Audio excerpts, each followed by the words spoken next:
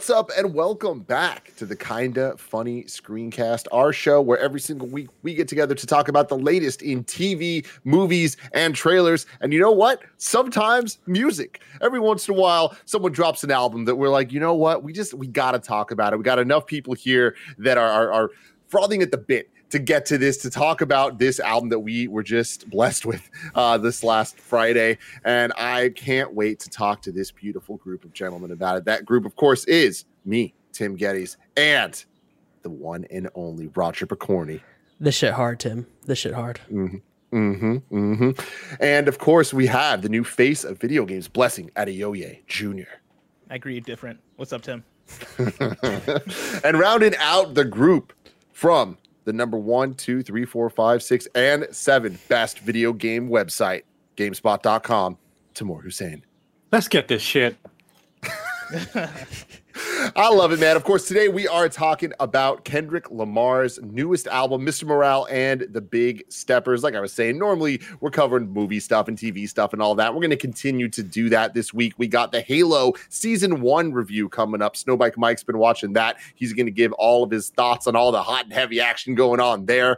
And then we will be returning very soon to the Star Wars realm with Obi-Wan Kenobi starting next week. And then soon after that, we got Miss Marvel coming week after week after week, and we will be doing weekly reviews joined by, can we announce it now? Yeah.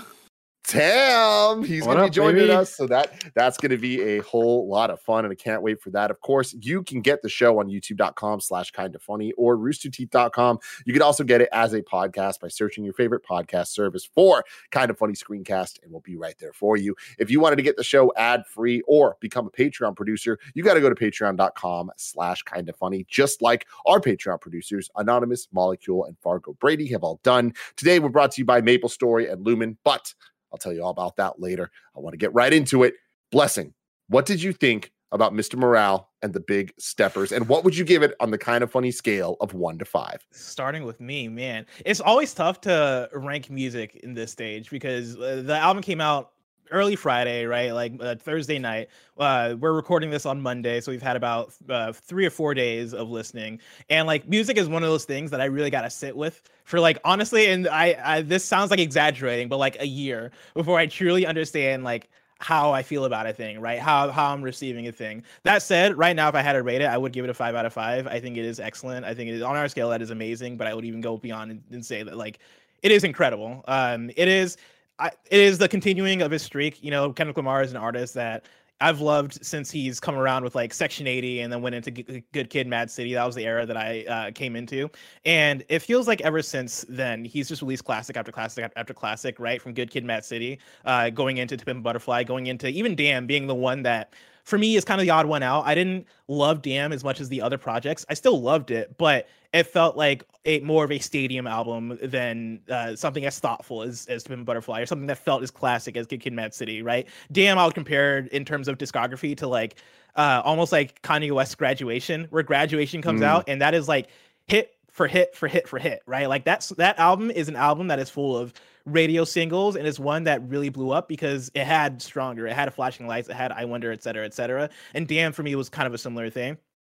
With that, I was very curious to see how Mr. Morale and the Big Steppers was going to hit, because I didn't know where he could take a sound that would be interesting, right? Like, he's an artist that knows how to have shit to say, right? He knows how to like put together good music. He knows how to like go left field, but he went left field already with Pimp a Butterfly. He went super mainstream with like even the Black Panther album, even if you want to talk even beyond Damn, right? Black Panther was like an album for the radio, and that was an incredible one too. And so I've had the question of like, where do you go from here? And I can't believe that in Mr. Morale and the Big Steppers, he's figured it out where, you know, he pulled back and went from being somebody who liked to talk about the culture, liked to talk about politics to some extent, right? But liked to talk about stories from the people around him, to talking about him himself. And this is the most transparent he's been as an artist. This is like the closest / biggest glimpse we've gotten into who Kendrick Lamar is as a person. And it's a very beautiful journey from beginning to end. I think the thing that struck me upon first listen is, and has been confirmed with multiple listens beyond that, because I listened to this a lot during the weekend, is that like upon first listen, I was like, this feels like a therapy session. This feels like he is just talking to us about mental health, what he's going through, like the various stories of what's led him to the place he's gotten to, and then looking through it through that context and listening to it through that context, it feels confirmed in a lot of ways. Like by the time you get to track 10, which is Count Me Out, I believe it starts off with saying session 10 breakthrough, right? And that's kind of, and he has moments like that throughout the album that kind of contextualize it of like, oh no, this is a session, this is therapy, this is him opening up in a way that he hasn't before because he has gone through therapy, right? And so you get the stories of what he's going through with mental health, what he's going through with addiction and Mother I Sober, what he's going through in terms of coming to terms with his family in Auntie Diaries and so on and so forth. And even like in Savior, right? Savior is one of my favorite songs on there, and it's him talking about like, hey man, like there is so much pressure that's put on me and that is put on celebrities in general to be the savior, but like I love how it loops back around to the album art in terms of him with his family, holding his baby, wife on the bed, and like him having the I forget what it's called, but like the crown, like the Jesus Christ thorn crown on his head, right? Being like, hey, this is what y'all view me as, but like I'm a human. And like I love that so much of this album is about being human, because we don't get that as much from Kendrick Lamar. But yeah, I absolutely adore this album. I have so much to say, but I'll pass it along because I can keep going. But that's how I feel. Roger Picorni, what do you think? I was really surprised by this album because it's so funny, right? Because I've been a fan of the Kendrick Lamar fandom for a while, and the Kendrick Lamar fandom tends to try to get very heady and try to figure out exactly what he's doing in every move set. And I remember seeing when this album was announced and the title of it, people were like trying to figure out what's the concept going to be. You know what I mean? Like, what is it going to be about? His two different versions of himself, yada yada yada. But at its core, it's just him. It's just Kendrick Lamar going to therapy, figuring himself out from start to finish. And that is so funny that for me, like that was the one thing I didn't expect, was for him to break down that wall. Like we always see Kendrick in every single album that he's ever done since Section 80. There is a version of him. There is elements of him that you see that come through, but then for the most part, it is there's this wall of artistry in between it, right? Like he's telling stories of other people, or there's plausible deniability of stories that he's saying, and you're like, that could be him, that could be somebody else. But the fact that he broke down the barrier, and I feel like this album is really brave. Like that's the word that I keep on going back to, is that like this, almost every one of these songs feel like songs that an artist would write and be like, this is too much. This is too personal. This is something that I can't put this out in the world. But he did in so many different tracks that feel really vulnerable, and for an artist of his caliber to be, openly talking about infidelity, like to openly be talking about his fears and his daddy issues, which is something that I did not expect at all from Kendrick Lamar. It was really incredible. I would say that this album I've been listening to it a lot, but I haven't warmed up to maybe a 5 out of 5 yet. I think I'm at a 4 out of 5, but again, I'm with Blessing when it comes to like albums take years for me. Like the amount of albums that I actually actively even loved and then hated over years, or vice versa, right? It happens a lot for me. But right now I would confidently say that I'm at a 4 out of 5. And I am pleasantly, I wouldn't say pleasantly surprised, but I'm very, very happy that we didn't, I was not a huge fan of Damn. So I was very happy that, this feels more akin to Tim and Butterfly. So yeah, I'm very happy with it. Tam. Yeah, I find this a really, really interesting album. Firstly, I think I really love it. I've listened to it probably like 10 or 11 times at this point. It's a really fascinating album of like a dichotomy, if you know what I'm saying. I tweeted about this and I've been like really thinking about it, and like we called him King.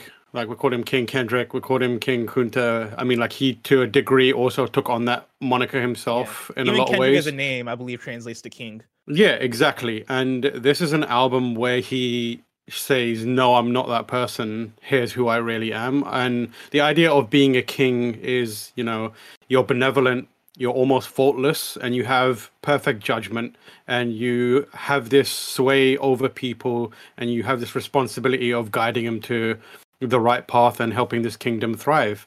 And I feel like the last few albums, he had at least one album where he kind of like embraced that with To Pimp a Butterfly. And now like through his life experiences, it feels like he's reached a point where he's realized, or his expression is, I'm not that person. I'm a lot like you. There's an interesting contrast between what he's what we hoist upon him and what he actually tries to put back on us, and also how he feels about himself. There's a lot of clashes and contrasts. Like the first track, for example, is called United in Grief. And then the refrain is, I grieve different, as if to say like, hey, we're together in this grief, but also the way I grieve is completely separate from you. And there's a whole load of tracks on this like album that feel very, very similar like that. Like We Cry Together is like, potentially about, the communal expression of a grief of loss. But then you listen to the song and it's just these two people putting up a wall between each other and creating this distinction and pushing each other apart. And it's like really fascinating to see this kind of moment where Kendrick it's a kind of, he's putting his inside, his personal feelings out there as a way to try and help instigate a change within a culture and a people in his own way. And he's doing that instead of by having a title hoisted upon him, but by showing his own flaws and showing how he's grown as a person from it, which makes it feel more genuine and makes it feel more kind of meaningful. And there's a lot of discussion about how he's trying to reach out to his audiences, especially when it comes to stuff like Auntie's Diaries, where I'm sure we'll get into it, but like it's a very intricate, and depending on the way you read it, that one track can be taken as problematic because it's got, misgendering, dead naming, that kind of stuff in there. And the thing that I always come away from it thinking, or come away from Kendrick Lamar's albums thinking, but more so in this one, is he's very deliberate. It's very deliberate. So upon listening to that song specifically, like you get this idea that yes, he's doing these things which are very cancelable. Like, you know what I'm saying? Like on online. And that's exactly how it played out. Like a lot of discussions happen like where we're like, this sucks. He's doing this, this, and this. But in this album, he's already told us he grieves differently. He's already told us he doesn't give a shit about what other people think. He's going to express how he wants to. And his idea of the way he discusses things are for people who he feels... He frames this album and presents this album in a deliberate way for the people he knows need to hear it in a specific way to be changed by it. It's not for the world at large. Like, this is not for the oglers and onlookers to, like, go to their websites and create reviews for. This is him speaking to people that he's grown up with, that he feels that he can impart his life experiences in a specific way to change the way they think in the same way that he's gone through. And like, it's such a fascinating album because of it. It also feels like the culmination of all of his albums. You know, Good Kid is in here. Damn is in here. To Pimp a Butterfly is in here. Untitled Unmastered is in here. Even parts of Section 80 are in here. I think it's like a really, really layered, intricate, deliberate, and thematically, narratively, and sonically rich album that, like Blessing and Roger have said, is only going to age better with time. And I think will continue to deliver for like months, if not years to come in terms of meaning. Tim Geddes. Yeah. I mean, hey, I'm right there with all you guys in terms of like putting a number on it. Like I almost want to not do that just because I feel like it's too early. It would be somewhere between a 4 and a 5, probably leaning more towards the 5, based on the 10 or so listens all the way through that I've had of this album. I think that it is such an important album, specifically at the time that it's coming out, but I think that it is also just important for hip hop and music in general. Kendrick has done something that very few others have ever done, if anyone really, and that is kind of have a range of like 5 classic back-to-back albums that are so different from each other, but are all quintessentially Kendrick. And he has that mainstream commercial appeal while still having that conscious lyricism and really kind of pushing forth stories that matter and feel more than just kind of it's just a club song or it's just a radio song. And I don't even want to just like harp on the more mainstream kind of like anthem-y type things, because I don't think that it's mainstream versus underground. I think that there's been a handful of artists out there the early Kanye's, the Lupe's, the Tupac's, the Jay-Z's to an extent, and definitely the Kendricks that have kind of embraced the platform that they have earned, where they're in this very unique situation where people are listening to their words and really kind of holding on to the messages that they have, and they're able to kind of embed those messages in projects that, for whatever reason, have a je ne sais quoi about them that transcends what other rappers and artists are kind of capable of. And all of them have different answers of why that actually works. But I think when you look at Kendrick in particular, it's so interesting, you know, seeing him kind of rise up and in almost a LeBron James type way, where when LeBron was coming up, it was like, oh, it's the next Jordan, the next Jordan.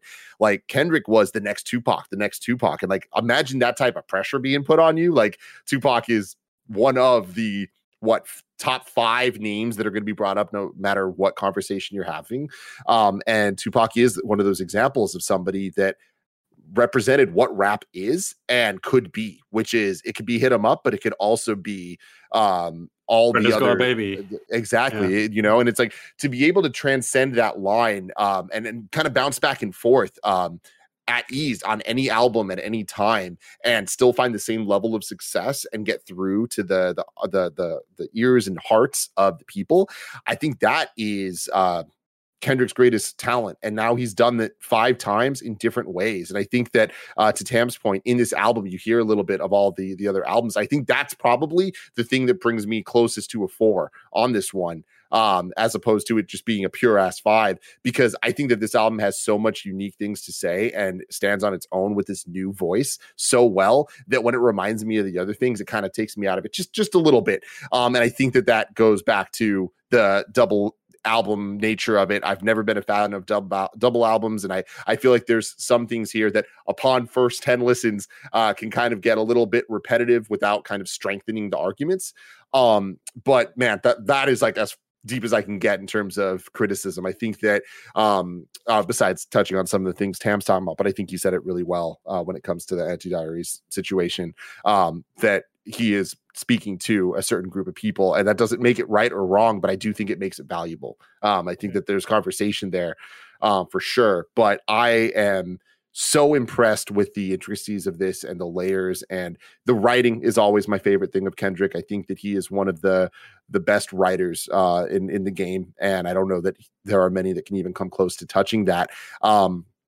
And I think that that's kind of where the real strength of this lies. Like a lot of the production is so technically varied and advanced, and he effortlessly can just fit the mold of any type of beat, whether there's drums, no drums, change ups here and there. It's like it all kind of just starts to feel like one long song, and without the concept of like Good Kid, right? It's not like the following through this narrative story. It doesn't need that, because the concept is, like you guys were talking about, him looking inside a little bit and really kind of being vulnerable in a way that is not corny, which is always hard to kind of pull off, but I think is actually going to have real effects on the youth of today. And like that is the power of this type of music. And it's really rare we get to hear an album that does that, and I think that he's now done it 5 times, and that I think is one of the more impressive things. And to not lose sight of where it's at, and to really kind of question with Savior and the concept of Savior, I think is throughout this entire album of him questioning his place, and should he be the one to say things, but he's gonna say it, but should people be listening to him the way that they are? Like all of that I think is great, because on surface level you can look at it as him kind of trying to remove blame and kind of put himself in a situation where he gets credit for the good things, but if it's bad stuff he's like nah, but like don't look to me for that. But instead it kind of just shows that like we're trying out here, everyone's trying their best, and as long as you are actively trying your best, like there's a lot to be gained. And like, talking about the therapy and all that stuff and the daddy issues, like all of it is just, it's stuff that shouldn't be as novel as it is, but like it's great to hear it done so well here. I want to get to broader conversations for everything, but before we do that, let me tell you about our sponsors. Shout out to MapleStory for sponsoring this episode. Are you tired of being judged based on the way you look? MapleStory is too. Because while it may look cute and cuddly, this is a deeply hardcore MMORPG. MapleStory is full of vast, colorful lands and a ferocious array of towering monsters, and don't get us started about damage. MapleStory will have you dealing billions with each swing of your Fafnir battle cleaver as you battle boss after epic boss, and you can customize your Mapler your way. MapleStory has 40 plus jobs and thousands of weapons, outfits, hats, armor sets, and mounts for you to take on your journey, from the Lionheart battle bracers to vicious lollipop wands. And you know I love a lollipop wand. There's a ton to see and do in this picturesque world, and with 18 years of content to sink your Genesis weapon into, there will always be a new adventure around the corner. MapleStory's ready to go. Are you? You can go to maplestory.com to check out the game and play for free. That's free, guys. Come on. maplestory.com.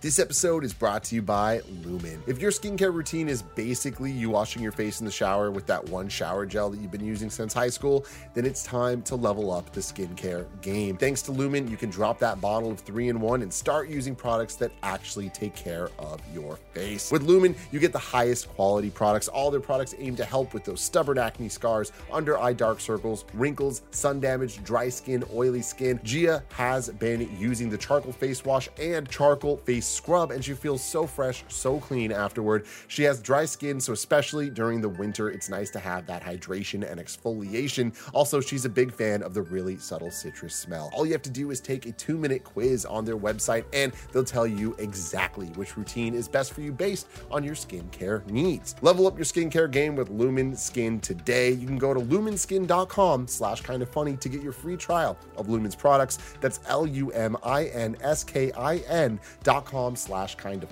to get your free trial of Lumen's products. lumenskin.com/kindafunny. Bless, go for it.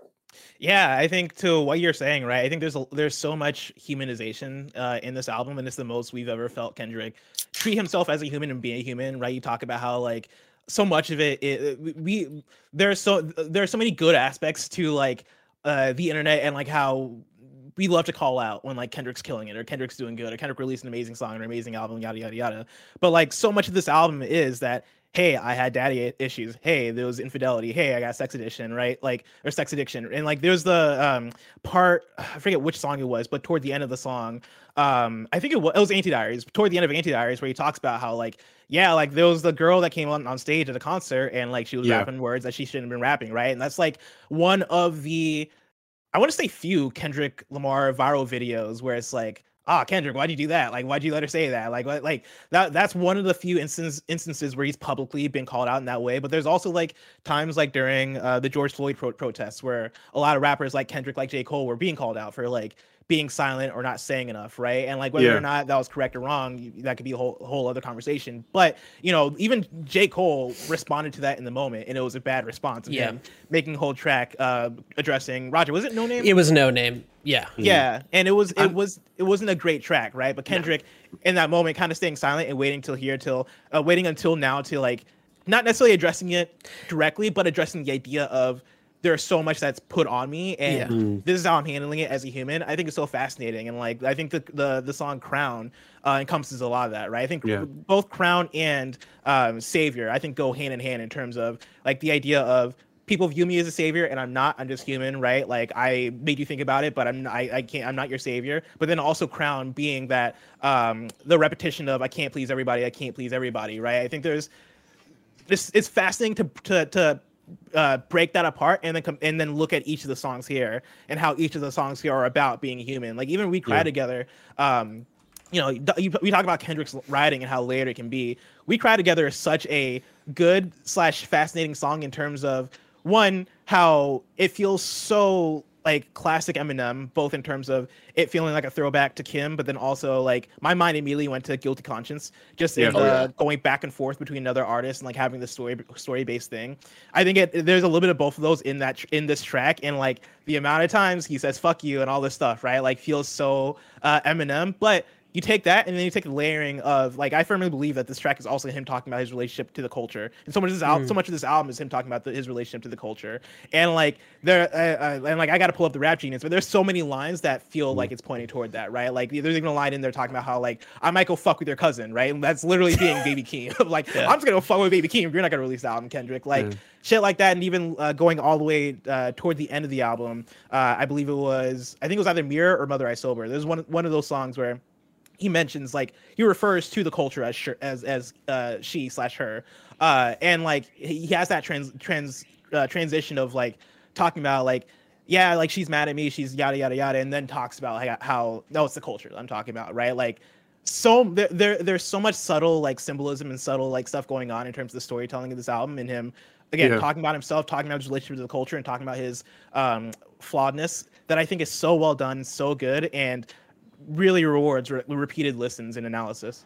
Yeah, I also think like one of the taking all of that, what Blessing said there, 100% on point, and what makes it more effective is that it's one of those Kendrick as an artist and this album is clearly very kind of representative and exemplary of the experiences Kendrick has had up until now, beyond what just, you know, he's talking about in this album or like the previous albums, the stuff that we know about Good Kid and To Pimp a Butterfly and Damn and that kind of stuff, because the whole thing about, you know, him being kind of his response to the Black Lives Matter stuff and that kind of business, like you can see this was a necessary album for him because he went through a few things that kind of changed the way he looked at himself in major ways. The first thing was, in my mind, the control verse. Like that whole, when that came out and he said what he said in a way and had, you know, the industry kind of turn on him. Like that was him realizing, I'm what is my place in this world? And obviously the industry being the industry, they saw this dude who's on top of the world and is like unquestionably the best artist of our generation, and a lot of egos were hurt by that. Like even in a traditional, most of these rappers know when a rap beef is happening. They also know when someone is dropping bars just to get shit going, and they clearly identified this as a moment where like Kendrick is doing something like bold and brave and like trying to, you know, bring some heat into the game again. But they didn't just recognize that and then clap back in their own way. They clap back in a way that like tore him down, like Jay Electronica getting on a video and being like, Kendrick is my son, and Drake trying to be like, you know, this kind of that kind of business. And then I think that was a big moment for him where he realized, oh, I might be the king, but people are after my crown. Like a lot of people are after my crown. And then he had the whole like the news about him when he was on the news for saying, you know, we hate Po for sure and all that kind of stuff, and people tore him apart for it. And after that he kind of vanished. He went recluse for a while, for a really long time, right? Well, we didn't hear from him for like 5 years, something like that. And I feel like him coming back is and the album that he's put out is a self-reflective album that is a little more kind of personal experience. He's like taken the learnings of what happened to him then and put those into song to show that this is what I am, this is the truth of my place. And I think that it's important that he did that because it shows as an artist that he's always got something to say, and as long as he has that, he's going to be Kendrick Lamar. Because we've had artists who start off so promising and they become legends, but then you can see the exact moment they've run out of things to say.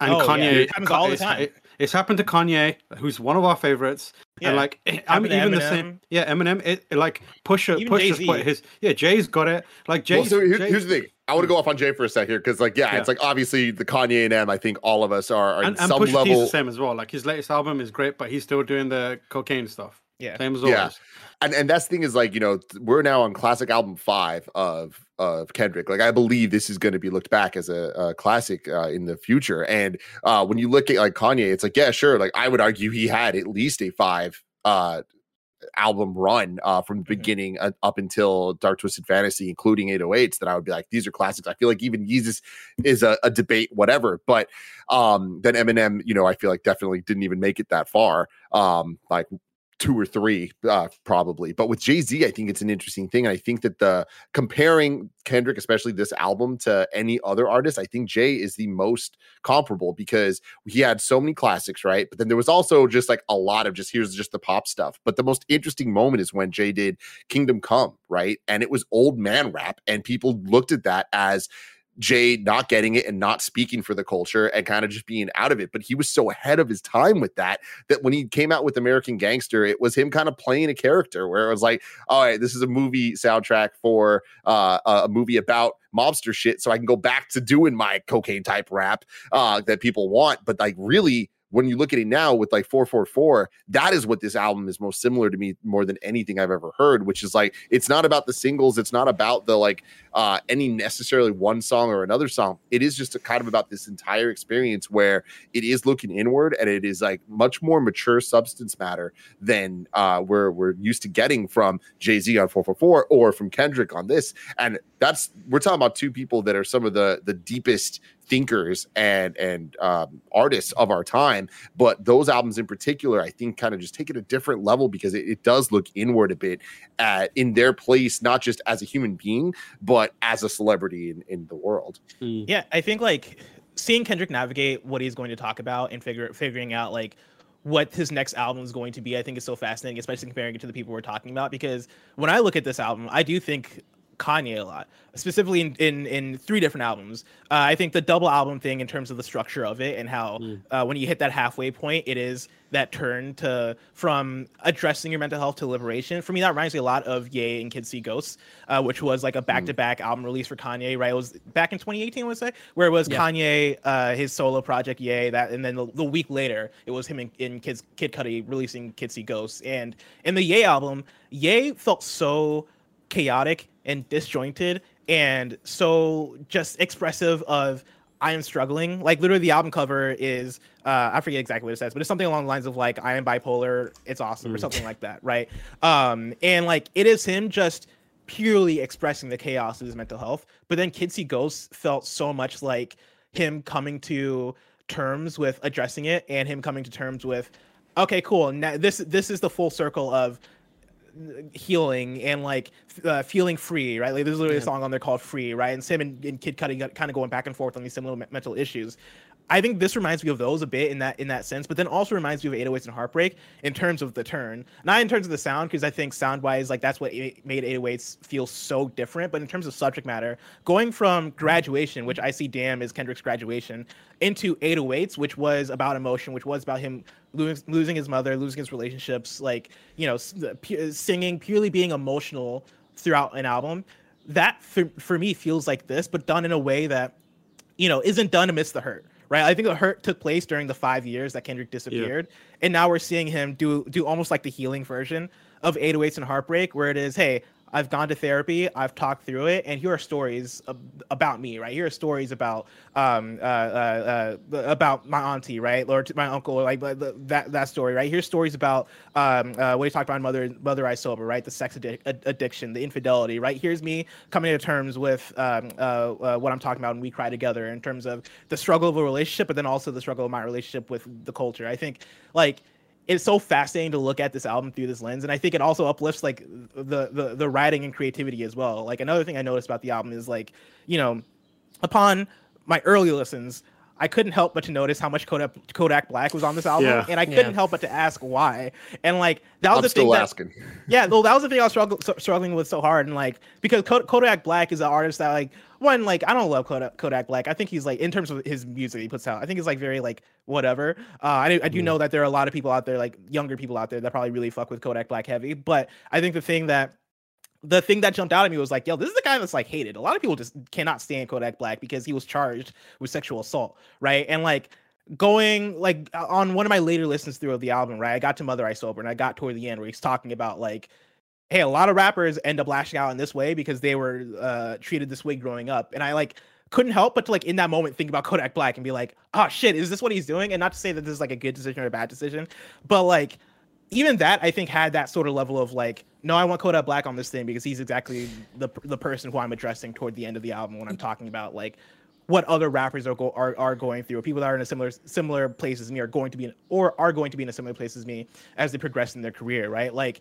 it's very fascinating to see the choices he makes in that way. And I think, like Tam said, I think so much of it is deliberate. It's not necessarily, every choice isn't necessarily a choice that is loved by me, but it is one that but each choice I think does have some level of like meaning and thought put into it. Yeah. It's like the baby on Kanye stuff recently, right? It's like the same idea, but it's just from somebody that I think they're both deliberate and both being done for specific reasons. I just think that I have more faith that Kendrick's reasons are good, but I still have some questions. Roger? I'm not a huge fan of this for many reasons, but I think specifically because I understand where he's going with it, but also it kind of ignores also the hurt that Kodak Black has brought into the world, and like it focuses on, sure, this is maybe the reason why, but like he's turned out this way, but it completely ignores the fact that it makes it almost seem like it's okay. And I know that's not what he's saying, but that's a very easy conclusion. Yeah, exactly.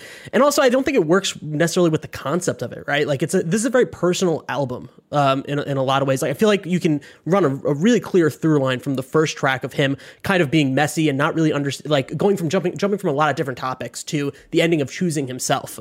And I think the inclusion of Kodak Black it kind of distracts from a lot of it. And I think it honestly, I actually appreciated Baby Keem's placement on the album a lot more than Kodak Black. And I think he could have kind of taken that place of Kodak Black very easily, but I understand he's doing it very deliberately.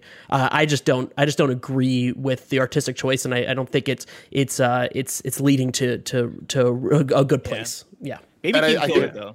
As well, go for it, Baby Keem on his absolutely. I forget what hook it was. I think it might have been Savior. But like he killed it on the hook. I fucking loved it. Are you happy for me? That one. Yeah, so good. So good. So like this, I still have the Kodak Black comms like thing in my head, and I don't really understand it. And when I got through listening to it a bunch, it reminded me of another rapper who like, I don't know, like there was a beef between J. Cole and Lil Pump for a while. Do you remember that? Yeah. And like Lil Pump was like just mouthing off about, and like the Kodak Black stuff is way more serious, but I think like the response that J. Cole had, which was like, I'm going to find this fool, I'm going to sit down with him and I'm going to talk to him. And there's a video of like J. Cole just sitting down and with Lil Pump and being like, what is your problem? And then it's like a therapy session for Lil Pump where like he goes through it and talks about his life and that kind of stuff. And by the end of it, they're like, he's like figured out something about himself. And J. Cole has done this thing where he's like, the elder kind of like guidance figure for this other person and helped him understand some shit for himself. And the whole thing was like, J. Cole at that time was like, we don't want to abandon these people who have like done these things, and we try and help, kind of resolve their issues and also like rehabilitate them to a degree. So the best I could come up with was like Kendrick trying not to abandon kind of, these kind of figures in the industry and in the scene that are known and could do damage, but would do more damage if they are abandoned. And like, that's the best I could come up with. And it's also kind of like harkens back to that. I think it was on Damn where he had that track where it was just a meltdown about how, his friend's brother died and the best he could give was a FaceTime call. And it's like, I feel like Kendrick was dealing with some real, like, I've abandoned the people that I came up with, or I abandoned the people who I could guide to a better place. And that's the best I could come up with, having Kodak Black on this album. But as you said, like Baby Keem is a way better. Yeah, Baby Keem is a way better feature, and also I think does a better job. Like none of the Kodak Black parts spoke to me necessarily, but I do think that is it. I do think it is him like trying to reach toward the quote unquote newer artists, even though Kodak Black has been around for like 5 years or so.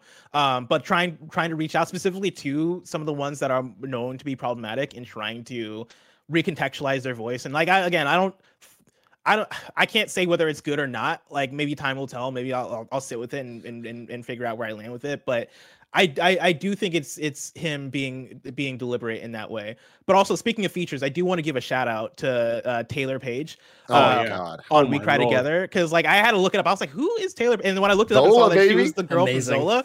Yeah, she is not like, she killed it, and she's not even like in the rap game. I was like, oh my god, she's delivering like she's a veteran, and she's keeping up with Kendrick Lamar, and like and delivering in such an expert way. She's not only rapping, she's acting at the same time, which is 100%. not easy to do. Like the vocal cracks and like the shifts in tone, like that is the flow. The flow to it, like that is clearly Kendrick has found a performer, not a rapper, not an actor, but someone that can do both. And like I was like, I want her album. Like what's going on? Like give me her album. Yeah, but yeah, she's incredible. Also shout out to Kendrick's performance in that one too. Yes, like, exactly. Yeah. I know I referenced Eminem, but like Eminem, back in the day, I think had one of the best deliveries in the game, specifically Marshall Mathers and what was the other one? Slim Shady LP era Eminem. I think his delivery during that era is like unmatched to this day. And Kendrick took that, and I do think like he pushed it further, right? Like him going back and forth to Taylor and then keeping similar energies while like again flowing on cadence, like having all these different inflections, their voice breaking, all this stuff, like fucking phenomenal. Yeah, I really love that song because the more I listened to it, the more I realized that what Kendrick's character, I guess, or Kendrick is saying is kind of bullshit comparatively to what she's saying. It just is meaningless and it's completely deflective. And that is something that like when you first listen to it, it just feels very raw. And you're just like, fuck, this is wild. But then as you listen to it, like, fuck, like everything he's saying is just bullshit. And that was a really incredible revelation. There's a moment in that song where he talks about like, is this what relationships are? And the interesting thing about that is like, that is what a relationship is if you haven't had the life experiences to truly understand what a real relationship is like. And it's the idea that you speak to any relationship, that you speak to any therapist about like being in a relationship, and the first thing they'll tell you if you get into an argument and talk about it is like, were you listening to them when you were arguing, or were you just waiting for your turn to say what you needed to say?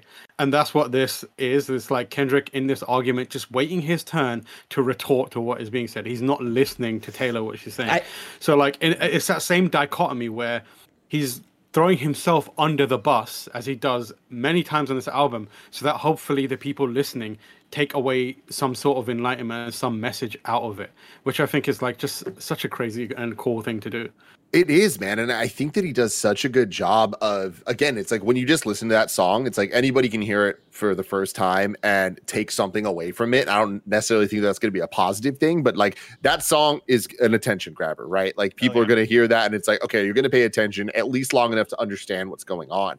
But I think that then in classic Kendrick fashion, there's that layer deeper and then even more and more that contextually this song within the album is him using a lot of his bullshit, like Roger's talking about, to kind of put a lot of different concepts and ideas out there where it's not just addressing his thoughts or the perception of his thoughts about one or two subjects. There's like 15 different things that him and his partner kind of get into throughout all of this. And I feel like it backs up another one of the themes of like, okay, if one of the theme of this album is like looking in and therapy and all that stuff, but then also the idea of him not necessarily being king and the not being a savior and all that stuff, but still having to be that, like perform that position. There's the idea of the tap dancing, right? And it's like, don't tap dance around this, like get it, dive right in. And I love that you hear the tap dancing throughout the album. Like one of my least favorite things in music history is Watch the Throne, how it had that like musical interlude thing in between a couple of the songs. And to this day, I have no understanding to the rhyme and reason of why that interlude played before certain songs, because they weren't connected. None of it seemed to make sense. Whereas with this, like the constant tap dancing throughout it all, and like just different phrases that he uses throughout different songs, weave it all together to just be this one long narrative that isn't, again, it's not a story. It's not like from A to B plot wise, but it's more just like thematically and in concept. And I think that this song is so much deeper than just the first surface level listen of what it is, of like, oh, it's Kim, but it's a modern Kim in a different way with a different perspective. It's like, I actually think that this is a crux of this album in a lot of ways, of kind of just being really raw and saying a lot of the concepts and idea in a very loud, obnoxious way. But it's kind of being able to do that and to looking at how stupid a lot of these arguments sound when you're like, there's things that not maybe all of us have said, but we can apply the song to things we have said in those times and be like, oh, we need to look within ourselves a little bit more. Yeah, and I think Yeah. it goes back to I think another huge concept of this album is how he has treated women throughout his entire life, and this is a great and very real, pretty much like a full on example of how a situation like this probably has went out in his life. And I one of the lines that kind of makes me laugh in that song is him just, she's like very raw and talking about stuff, and then his retort is this is why R&B women don't feature on their own, on each other's songs. And then she's just like, what the fuck are you talking about? Like it's this level of almost gaslighting of just like bringing in random things that somewhat relate, that aren't getting to the crux of looking inwards. And that's the whole Yeah, meaning of the song. I actually think there's more meaning to that, and I don't think I'm the right person to unpack it, because it involves like taking a couple of like meme drawing conclusions about what someone is saying about another group of people. But there is the idea that, you know, it is mentioned a few times in that song, in the actual like around that actual line, the idea that females don't support each other in the same way that men don't support females. You know what I mean? Like if your own, you know, gender is looking to tear you down, like why do you expect the opposite to do that? And it's a, I don't know if it's a line of thinking that you can understand coming from a person with the mentality that version of Kendrick has, where he's selfish and is like, well, if you don't have, I hold no value in you, your friends hold no value in you, you hold in your friends no value in your other women, so why should I respect women? That kind of thing. And it's a horrible like thought process, but I think he did that on purpose, like I said, deliberately, because it's a sentiment that's probably commonly held around him, and he's surfacing it.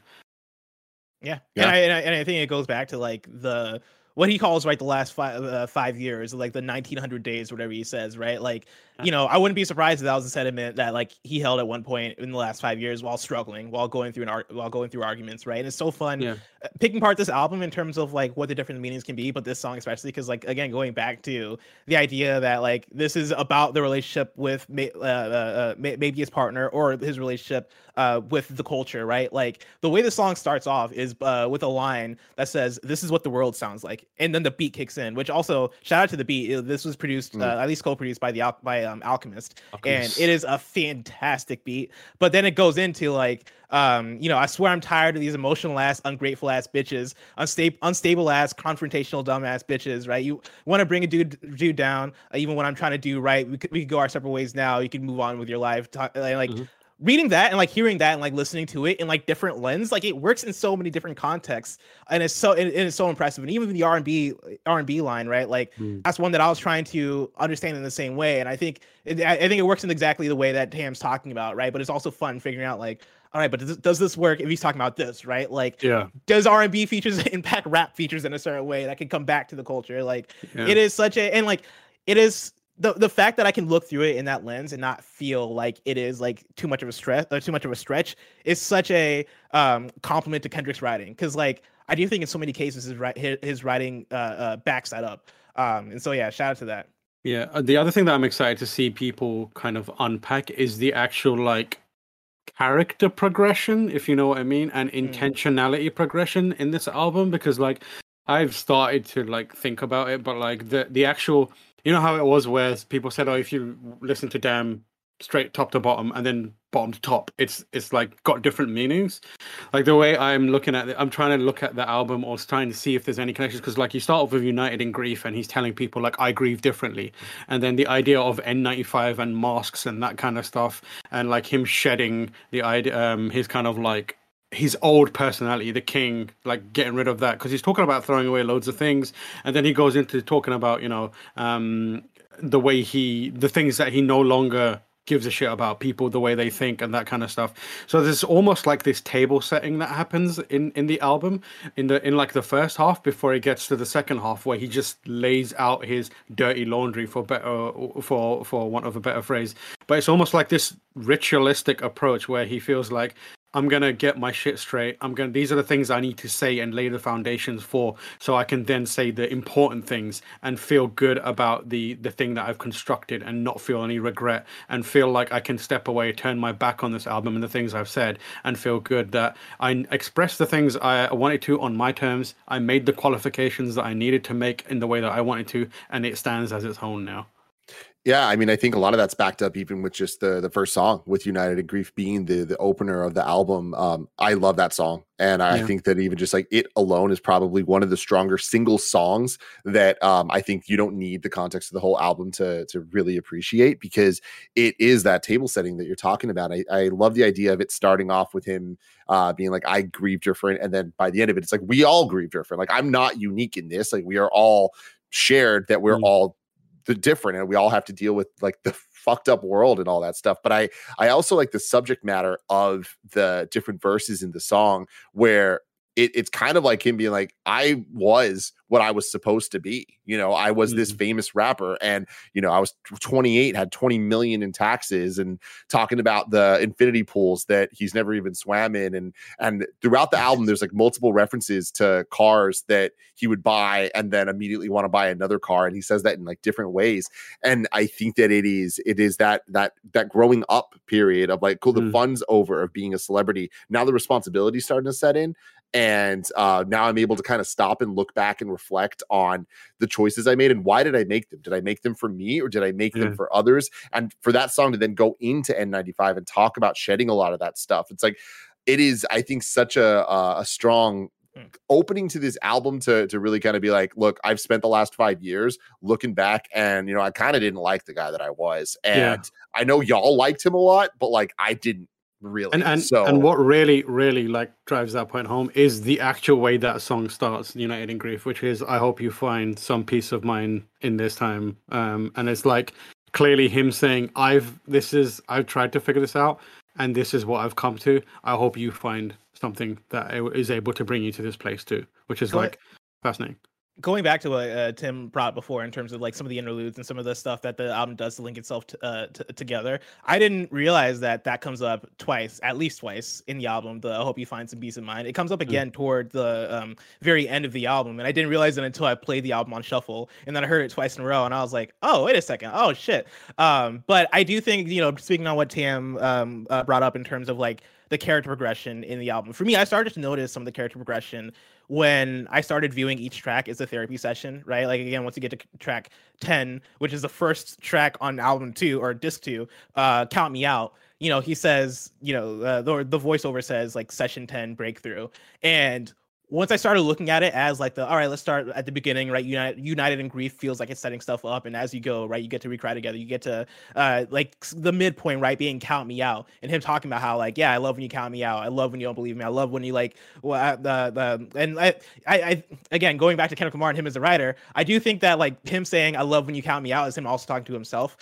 He did the same thing on the song "You" Intimate Butterfly, where he's talking about like he's talking about how much he hates you, right? And he's talking about himself. He hates himself, all this stuff, right? Like that's how I read. I love when you count me out, and you know, I think it's interesting when you take it there. But then you go into Crown, right? You can't please everybody, and as you go, like again, looking at each of these in sessions, it makes sense once you get to the final track, and he's in the refrain on there is I chose me, I'm sorry, right? Him being like fuck everything else, like fuck the fame, fuck the responsibility. I'm choosing my own mental health, my own family. You know, I think for me so far that is the character progression. Yeah. And I think it's such a powerful, for better or worse. Yeah, totally. Yeah. It's like it's him taking responsibility that he's doing things the way that he thinks is right, even though we are all looking at it in some ways like, I think you did this wrong, and I think that's wrong, and you shouldn't have said that. And like, you know, the dead naming and stuff. It's like I feel like there was a responsibility that he should have to handle that correctly, and I don't think he did. Like, I think that he handled it incorrectly. But I think that like back to Tev's point, it's all deliberate, and it's all him kind of going back to like, hey, I'm choosing me, I'm choosing this over it. So, and I think that goes back to like, one, you can't please everybody, but then also I think like regarding that song, it's so fascinating to hear and like read and like discuss all of what comes with it, because like it is such a, I think, messy song in terms of the execution, but also like powerful as well, because like, you know, you listen to the meaning behind his words, and it's like, damn, dude, like I cry when I listen to that song every single time, because it brings me back to growing up in Champaign, Illinois, and having people that would use that word in that way, that come from a culture that doesn't, or at least that didn't acknowledge trans folks, or didn't acknowledge folks who identify different sexually, right? And like with other people, and like would treat people bad and all this stuff, right? Like hearing in a rap song, Kendrick Lamar, like one of the biggest rappers in the game, talking about like, hey, yeah, like, you know, this is what the story is. And like when I had a moment at church where I had to stand up for my auntie and go, hey, like, no, we're not doing this, right? And like it is such a, you know, again, messy, but yet like unique instance of this amount of support being given to the trans community that I think could have been executed way better. But I think the messiness is also like, that kind of comes back to the idea of like, you know, not many people have this where Kendrick's coming from, right? Like not many people are even able to acknowledge it in that way. And I think messiness is part of the process. Like, you know, you can't necessarily go from 0 to 100, right? Like you're talking to relatives and talking to people who might not be totally supportive of trans people, right? Like I can't get my dad to go from, you know, not supporting to then like understanding all the rules of the situation. And I think that's him again talking to, I forget if this is a line or if this is something that we mentioned, but like him talking to the world as opposed to like a group of people, right? Like this isn't Kendrick talking to the internet. This isn't Kendrick talking to Twitter or whatever it may be, right? This is Kendrick talking to the world. And like the world takes a lot of this in a lot of different ways, which I think makes it, again, messy, but I think it's messy by necessity. Like I think it has to be this messy to get that point across and to get people to understand and take that next step toward, you know, understanding what the rules are to this thing. Yeah, I mean, it's complicated, but I do think that you said that he could have done something different. I think it's more of a should have. And I think that like this, I agree with the core kind of understanding that like this is going to do more good than bad overall. And I do think that there's the education process of it all. And like, just like the normalizing of acceptance, which in a lot of different cultures is super important and all that. But in some ways, it's like, I think that it's obvious that this isn't his story to tell. And if you're going to tell that story, you should do it the right way. And it's like, you're a smart dude, Kendrick. Like you know what you're doing, and whether it's deliberate or not, that's where I'm at. My takeaway from that, and like it takes into account a lot of what Blessing said, is for Kendrick, like we live in a world where we're constantly seeing people tell us that we need to reach perfection when it comes to dealing with these issues, because anything less than perfection means you are doing it wrong. Like you have to get it right first time. And that's the only way you can be a ally. That's the only way you can be someone who is accepting of these people, is by nailing it perfectly. And trying to convince someone to take a different stance from Kendrick's perspective by telling them they need to reach for perfection is not going to convince anyone to do anything. And I feel like from his perspective, the idea might be search for progress. And you might not nail it, but at least you're getting a bit better and you're in a better space. And I feel like this is an album where his execution isn't perfection, but it's progress. And he's speaking to a people in terms of who his music is aimed to, he's speaking to a people that can aim for progress, but they will shy away from trying at perfection. And he's also in an industry and a genre of music where people don't even try. And so him turning around and being like, yo, look, at least try. You don't have to nail it. At least try. And there's something good in that. And I feel like that's a valuable thing to do, because in this day and age, we have people who try and do the right thing. They stumble along the way. And sadly, instead of being given the grace to be taught, hey, you should have done it like this, or these were the mistakes that you made, please learn from this and do it. It's not that. It's you are cancelled now. You had your shot. You fucked it. You're irrelevant. You're out of the spotlight. Never return again. And I feel like this is just a small counterbalance against that destructive mentality. It's a small one, but I feel like it could, in the years to come, have a big impact. Yeah, and I think there's something important with being honest about your past and the way that you were raised, and the vernacular and the hurtful vernacular of it all, and just being bluntly honest about it. That it's something that not a lot of people talk about, and it's also, but it's truth. It's part of the journey. It's part of the journey for a lot of people, and I think it's important. And Rich Spirit is a fucking bop. I cannot get over how good of a bop it is. Oh my lord. I was in my apartment just grooving alone here. Like my cat is like, what are you doing, bro? Yeah, I cannot get over how good that track is. Shout out to the track Silent Hill. Dude, the silencer, fucking, oh my god, the dude. silencer, which like, you know, at first I read Silent Hill and I was like, oh, what a coincidence, it's named after the game. But then like listening to the track and I'm like, you're using a silencer from a video game. I can see like the stretch of like, okay, maybe it is named after a video game because he's trying to lean into that. But yeah, maybe he knew about the Bloober Team game. Maybe he knew. Oh yeah, it's all connected. It's all the way to the top. Well, all right. We are just beginning to scratch the surface of this album. I'm sure we're going to be listening to it for many, many years to come. But let us know in the comments below what you think of Kendrick Lamar's Mr. Morale and the Big Steppers. Until next time, I love you all. Tam, Roger, Bless, thank you for joining me. Peace. Peace.